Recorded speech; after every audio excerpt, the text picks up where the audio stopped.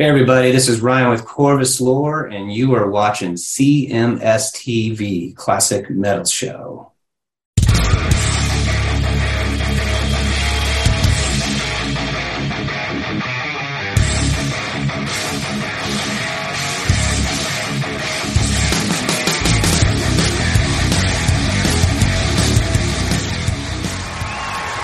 know this song, it's called Metal Queen.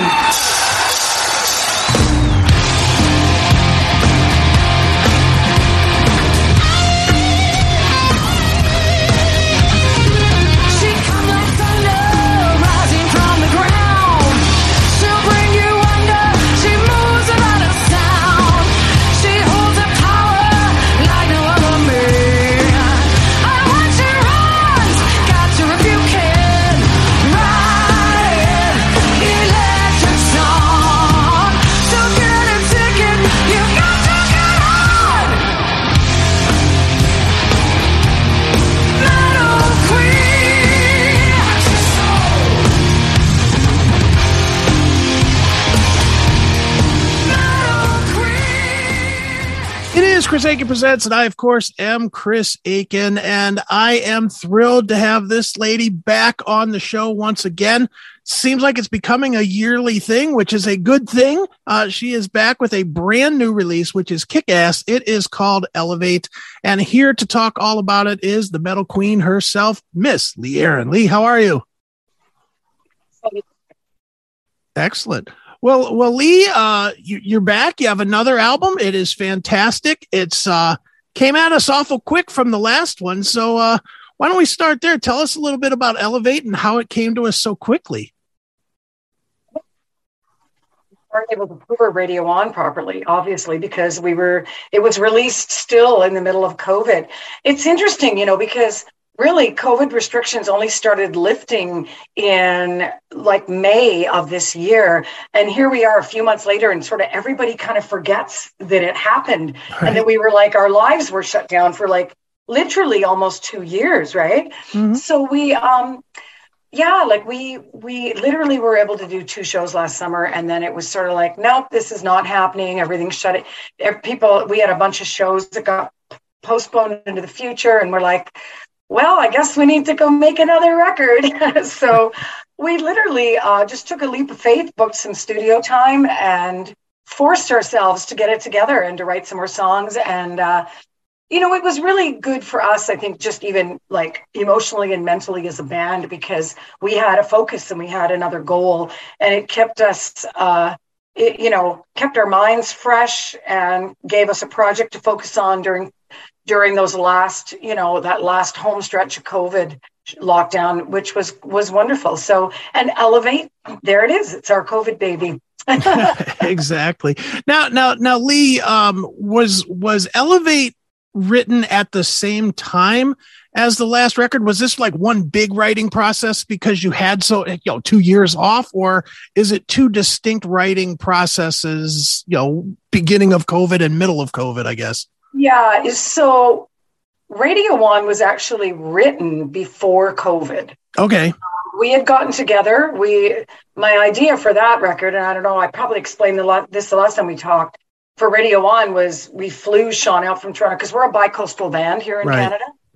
Flew him out, and I said, bring your A game and bring your best 3 or 4 song ideas. And we literally got together in a room for a weekend, like a garage band, and jammed out Radio On. That's how we wrote Radio On. Because we were in lockdown, we were kind of forced to do the sending files back and forth process. So that's how Elevate was written. So they were 2 distinct writing processes. So I prefer writing the other way, but for us, it was just really healthy to keep the creativity going. Sure. So we did that. And my other idea, when obviously we went in to record this, when COVID had opened up enough that we were allowed to be, I think when we went into the studio to record the tracks, we were allowed to all be in the studio together, a limited amount of people wearing mostly masks, right? Mm-hmm. When we got close to each other. So that's what we had done for the recording process. But my idea was, because we had done it by writing files, and I I'm a real believer in not being over rehearsed and that having that spontaneity kind of shine through on the album. I said, like, let's just fly in and like, we'll just get together for one evening of pre-production. So we literally got together, brought all the tracks that we had pieced together in our demo studios for Elevate, and then learned the songs and in one evening and figured out what the actual arrangements on the recording live off the floor would be.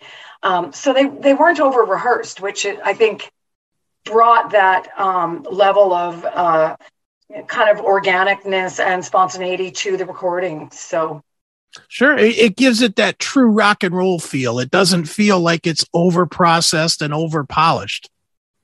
Well, good. I'm glad, because I don't want to make records like that. So, yeah. So I was kind of like, we're going to go in a little bit under rehearsed, and then, sometimes the mistakes that you make, as long as we're recording as a band, which we always are, we were like bass, drums, and guitar were all recorded simultaneously off the floor. Sometimes the mistakes that end up kind of being like happy accidents, like Bob Ross would say, Sure. And they're keepers, right? So, yeah, I'm a real believer in that. Absolutely. So. Well, the one thing I do have to commend you on, many things, but this is one of the things I have to commend you on is with Elevate, is I don't know how you wrote such an amazingly up record at such an amazingly difficult time. How was it that you were able to keep such a kind of a positive message throughout the music when clearly you were in the same boat we all were, which was kind of depressed, kind of, hating being locked down? I agree with you in that I think musically, like the energy of the music and everything is very, very uplifting. But the first single, like Rock Bottom Revolution, it's kind of like a subversive rock anthem.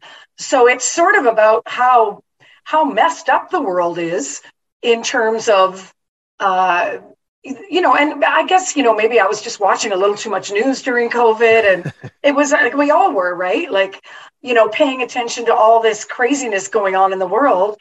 Because I think people were going a little bit squirrely in it. Social media was being used in a lot of negative ways, like it was being weaponized, and it was being used to mobilize people in very negative ways. And so I guess a little bit of that definitely lyrically shines through in some of the music, but the music itself, I'm a real believer in that it needs to take you to a better place. So even though those songs might have a slightly subversive message, like Elevate and Rock Bottom Revolution, it's meant to be, it's meant to be like a wake-up call kind of tune, right? If that makes sense. No, it definitely does. And then there's other songs, though, like Freak Show as an example, which is an example kind of what we all should be doing, which is telling everybody to get over their bullshit and get back to living in harmony. At least that's the way it felt to me.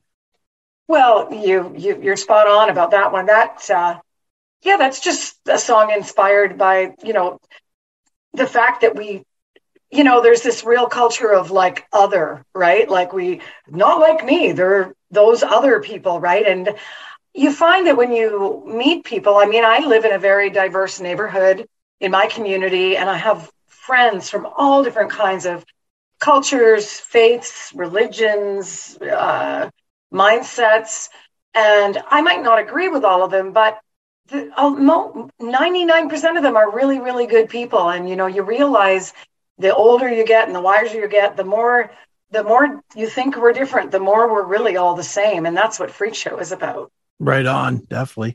Now, Lee, you worked with Mike Frazier, who's obviously super well known, whether AC/DC, Aerosmith, et cetera. Fantastic producer. For you as an artist, somebody who's, done this for a little while now, and you've done it on all levels. You've done it with major labels, you've done it independently, et cetera. What is it about a guy like Mike that you feel you couldn't or don't enable yourself to do by yourself where you bring him in? Boy, oh boy. you know, he's just able to, he's got this magic thing where he can dial in these sounds, right? And I don't necessarily have the capability to do that, nor does anybody else in my band. I mean, we do record ourselves and certain sections of our tracks at home, but and even like, I love what Sean Kelly does, but he can't dial in that sound that Mike can get, right? Like Mike just has this sort of, it's like the magic recipe. When I first started working with him, he said, I love recording and mixing, and I love cooking, because he said cooking reminded him a lot of mixing, in that there were so many like flavors and nuances and things that you could bring into a recipe, just like mixing. And I went, I never ever even like, I'm not a great cook either. So it's like, it's not really in my wheelhouse to want to spend hours in the kitchen doing that. He's got a lot more patience than I do. And that's why, to me, he's just like the dream mix engineer, right? Sure. I mean, so what we do when we work together is Mike will go, hey, you know, I'll text you when I'm a couple hours away. And so he pulls the mix together to the place where he thinks I'm going to like it. And then I come into the studio, or we come into the studio, depending on who. It was mostly me, but whoever else was available to come in for mixes. Sometimes that's Dave, because he also lives locally. And we come in and we have a listen, and then I just get him, I go like, you know, I really could hear the bass a bit louder in this song, and can you get a little more of an edge on it? And like, so what he then does is he dials it into a specific place where I'm hearing more of it. Does that make sense? Yeah. Oh, yeah. Or I know a couple times I came in, he's like, you know, I love this, but I don't know where to put this keyboard thing you did. And I'm like, how about we squeeze it and make it sound really small and stick it up in the upper left corner of the sound realm there. And, you know, so, yeah. So, yeah, he's just wonderful to work with. Sure. Are there times when you're working with him, or with any production guy, but specifically him, because he's, you know, been super unbelievably successful? Are there times where you have to push back, where he says, I like this, and you say, no? You know, does that happen or not really? I haven't had that experience with Mike, because Mike he's not playing a producer role in this band. Okay. I have had that experience with producers Sure. in the past when I was younger, where they were, you know, they've got the label talking to them in this ear going, we want to hear blah, blah, blah, blah, this. And I'm going, well, that's not how I see my art. You know, I see it this way, and it's slightly different visions. But no, Mike is, I've never had that experience with him. Okay. So yeah, he's, and you know, I have to tell you, like, Mike is the kind of guy, if he, and I got to tell you, the best producers in the world, sorry, maybe I'm not articulating this all that well. The best producers in the world, you don't end up in a situation like that, like a pushback situation. To me, the being a great producer is going, wow.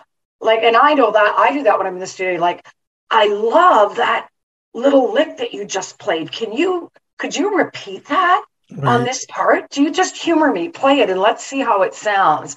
And then you get it, then you go, you know, basically you draw the very, very best out of the artist you're working with or the musician you're working with, and put it on repeat. Get them to do, you know what I mean? Like, you're drawing the best out of that person in an amiable and uplifting way, not a battle. You know, sure.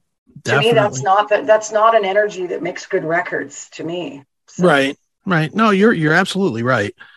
Now, Lee, up to this point, up to today, we do not have a video, which I'm surprised, because you've done videos for the last few, but you were telling me right before we started that we might have something coming soon. What can we look forward to if we're YouTubers? Revolution is going to drop within 48 hours. And yeah, you know, I was given a deadline by the label, which was the 28th of the month. but I believe it's going to be uploaded by the 27th. So, Okay. yeah, and then you'll have your first single, and it's super cool. I worked with a gentleman named Frank Greiner out of Toronto. He's amazing. He's done videos for so many people. He's a producer and digital video guru.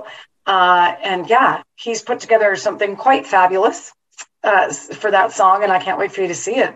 Excellent. Well, we're going to let people see it right now because by the time this comes out, I'll have the video. Yeah. So let's do it right now. Let's check it out. This is brand new from Lee Aaron right here on Chris Akin Presents.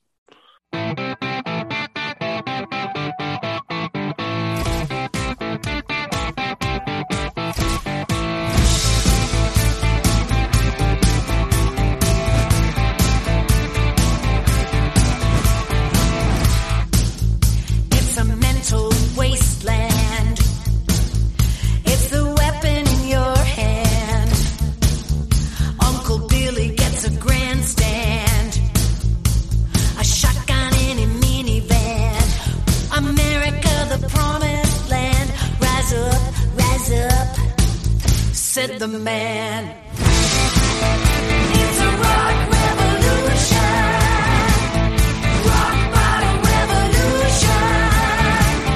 It's thought pollution. It's an institution. Rock bottom revolution. Down, down, baby. That was a brand new video from Lee Aaron from the new album Elevate, which is out now. And please go out there and get it. And when I say get it, I don't just mean stream it. You can certainly stream it, but please buy it wherever you can buy it because that helps the artists. So please do so.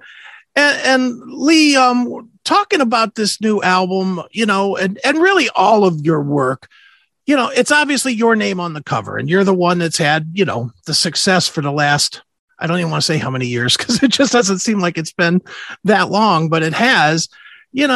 That being said, you've got a great band, and specifically Sean, who I'm a huge fan of. I've known Sean for a lot of years, and he's underrated beyond belief, an amazing, amazing player, writer, etc.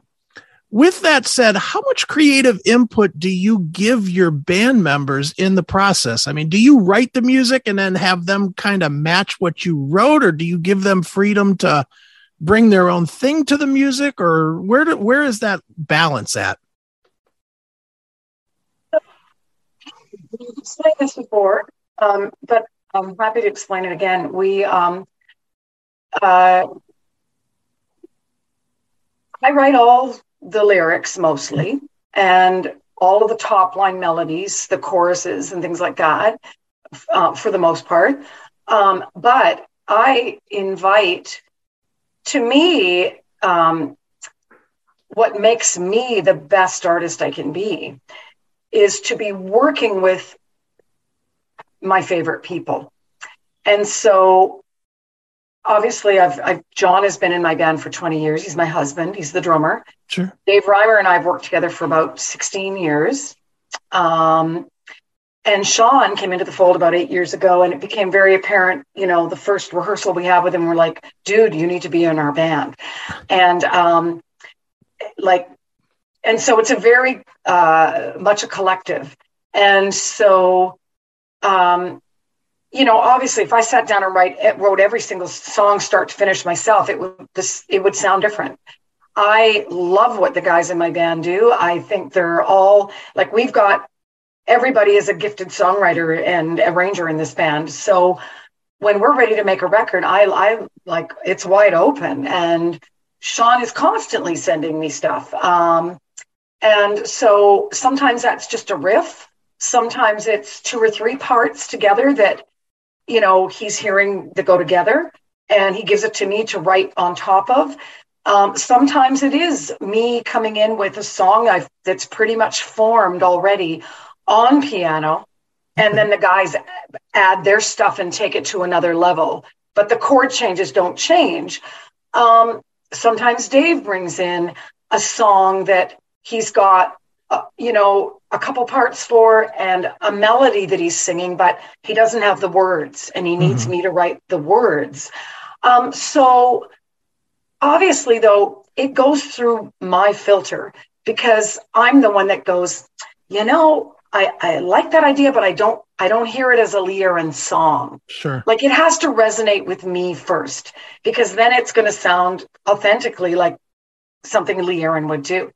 But so, yeah, maybe some of the songs I've written more of, and some of them maybe Dave has written a little more of, but the way we split, we do a 100% four-way split. Okay. All the material when it's in the end. Because, it's just by the time everybody brings their input to the table, and there's not a lot of incentives these days, especially when you're getting paid on Spotify 0.0002 cents per stream.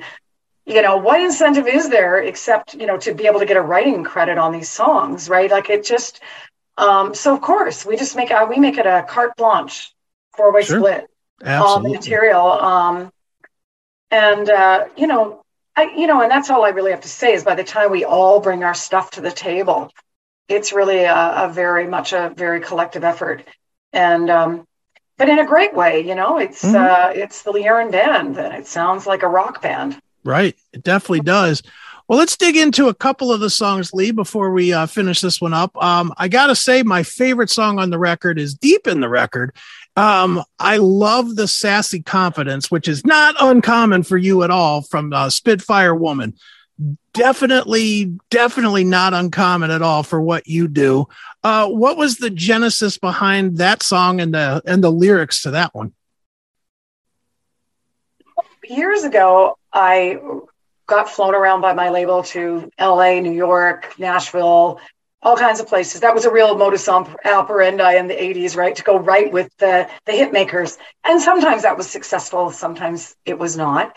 But I was writing with a guy named Todd Cerny in Nashville in 87, 88. I can't even exactly remember. And I remember him telling us this crazy story, telling me and John Albany about this couple that him and his wife knew. They were local and, because we were looking for, song material to write about. And we were working on this idea that was a little bit dark. And he was telling us this story about this guy who had been unfaithful to his wife. And she found out and she was a real firecracker. And she absolutely lost it on him. And they had this big hanging rack in their kitchen with pots and pans. And she grabbed a cast iron frying pan off this rack. And in the middle of a heated argument, clocked him in the side of the head, and not with the intention of killing him, but oh well, that's what happened. And this crazy crime of passion. And I never wrote about it because it didn't really connect with me at that juncture in my life when I was really young. But now that I'm older, I've been married for years, and I think of, how would I feel if something like that happened, and I was, when we came up with that music, I was thinking, whoa, this needs like a dark crime story. And that was always percolating in the back of my head, that story. So it ended up becoming a song. So, sure. Well, yeah. and the other one, which I'm going to assume, and you can tell me I'm wrong, I'm assuming this is way more personal, is the song Red Dress, because that just feels very personal. Is it personal? And, what was going on when you, not necessarily when you wrote it, but when you performed it or sang it for, I'm assuming your husband for the first time? Well, he's well aware of the song. Of course, the general gist of that song is, a long-term love story. Sure. That still has passion, right? But I kind of stole from my past and my present for that, because the first verse is really reflective of an earlier relationship I had in my life. Okay. We were big Prince fans, and anyway, and that gentleman unfortunately passed away from COVID. I know I don't want to get dark here, but so when I wrote that song, I was kind of in the middle of some grief for that. And I thought, and my husband and today we always joke around and we always go like, because we both have had former relationships, and Sure. in a perfect world, wouldn't it be wonderful if you were one of those people that, the old people with gray hair holding hands that have been together 50 years, but if our first relationships had all worked out, but here we are, Right. many years later, and that song is just, it's about the ideal long-term relationship, Excellent. and that was the inspiration for that one. Great. Now, Lee, we're still in a weird time, I think, as far as the world. I mean, it's open, but it's kind of open. And in some places it's not, which I don't know now what that does for bands as far as planning and trying to tour. So for you, do you have touring plans? Are you still kind of waiting to see what shakes out for 2023? I mean, what are the touring plans going forward? Is trying to open up as fully as possible. We're getting on a plane and going to France in 48 hours. So Okay. I'm excited about that. Sure. For what we've sort of got a system in the band that's working really well for us, where we're not sort of necessarily going out on because of what I've noticed is bands that are going on these big, long back-to-back dates tours, quite often they've got to abandon a few shows, like Ringo Starr was supposed to come to my town a couple of weeks ago. I was going to see him with my son and husband, and he had to cancel because of COVID. So it kind of sets up a dynamic where you're, setting yourself up to possibly get COVID. When we flew back from Sweden, that we did in June, my bass player got COVID, but thankfully we had no more shows coming up, so he was able to recover. So we found that doing little pockets of shows or Okay. one-offs has been quite effective. Everybody's healthy. Let's go do a show, Right. So we're going to France. We're coming back. I just booked a couple of shows for the new year. Going to Winnipeg, and we're going to be in Toronto. So mostly major centers. Okay. You're going to see me in 2023. I'll be out there. And I'm doing Monsters of Rock. I forgot about that. In April. So I'm late April, early May. I'm excited about that as well. Very good. Well, lots of good stuff coming up, including this release, which everybody should get. It's called Elevate. It is Lee Aaron. And Lee, where should we tell people to go to keep up with you and tour dates and all that good stuff? Probably the best place is leeaaron.com, which is my website. And you can connect to all my socials. It's leeaaron.music on Instagram, Lee Aaron Music on Facebook. And you can find me there and catch up and see what I'm up to. Very good. Well, one more time, the album is called Elevate. It is Lee Aaron. And Lee, thanks so much for joining me here on Chris Akin Presents. It was an absolute pleasure, Chris. Take care. Rock on.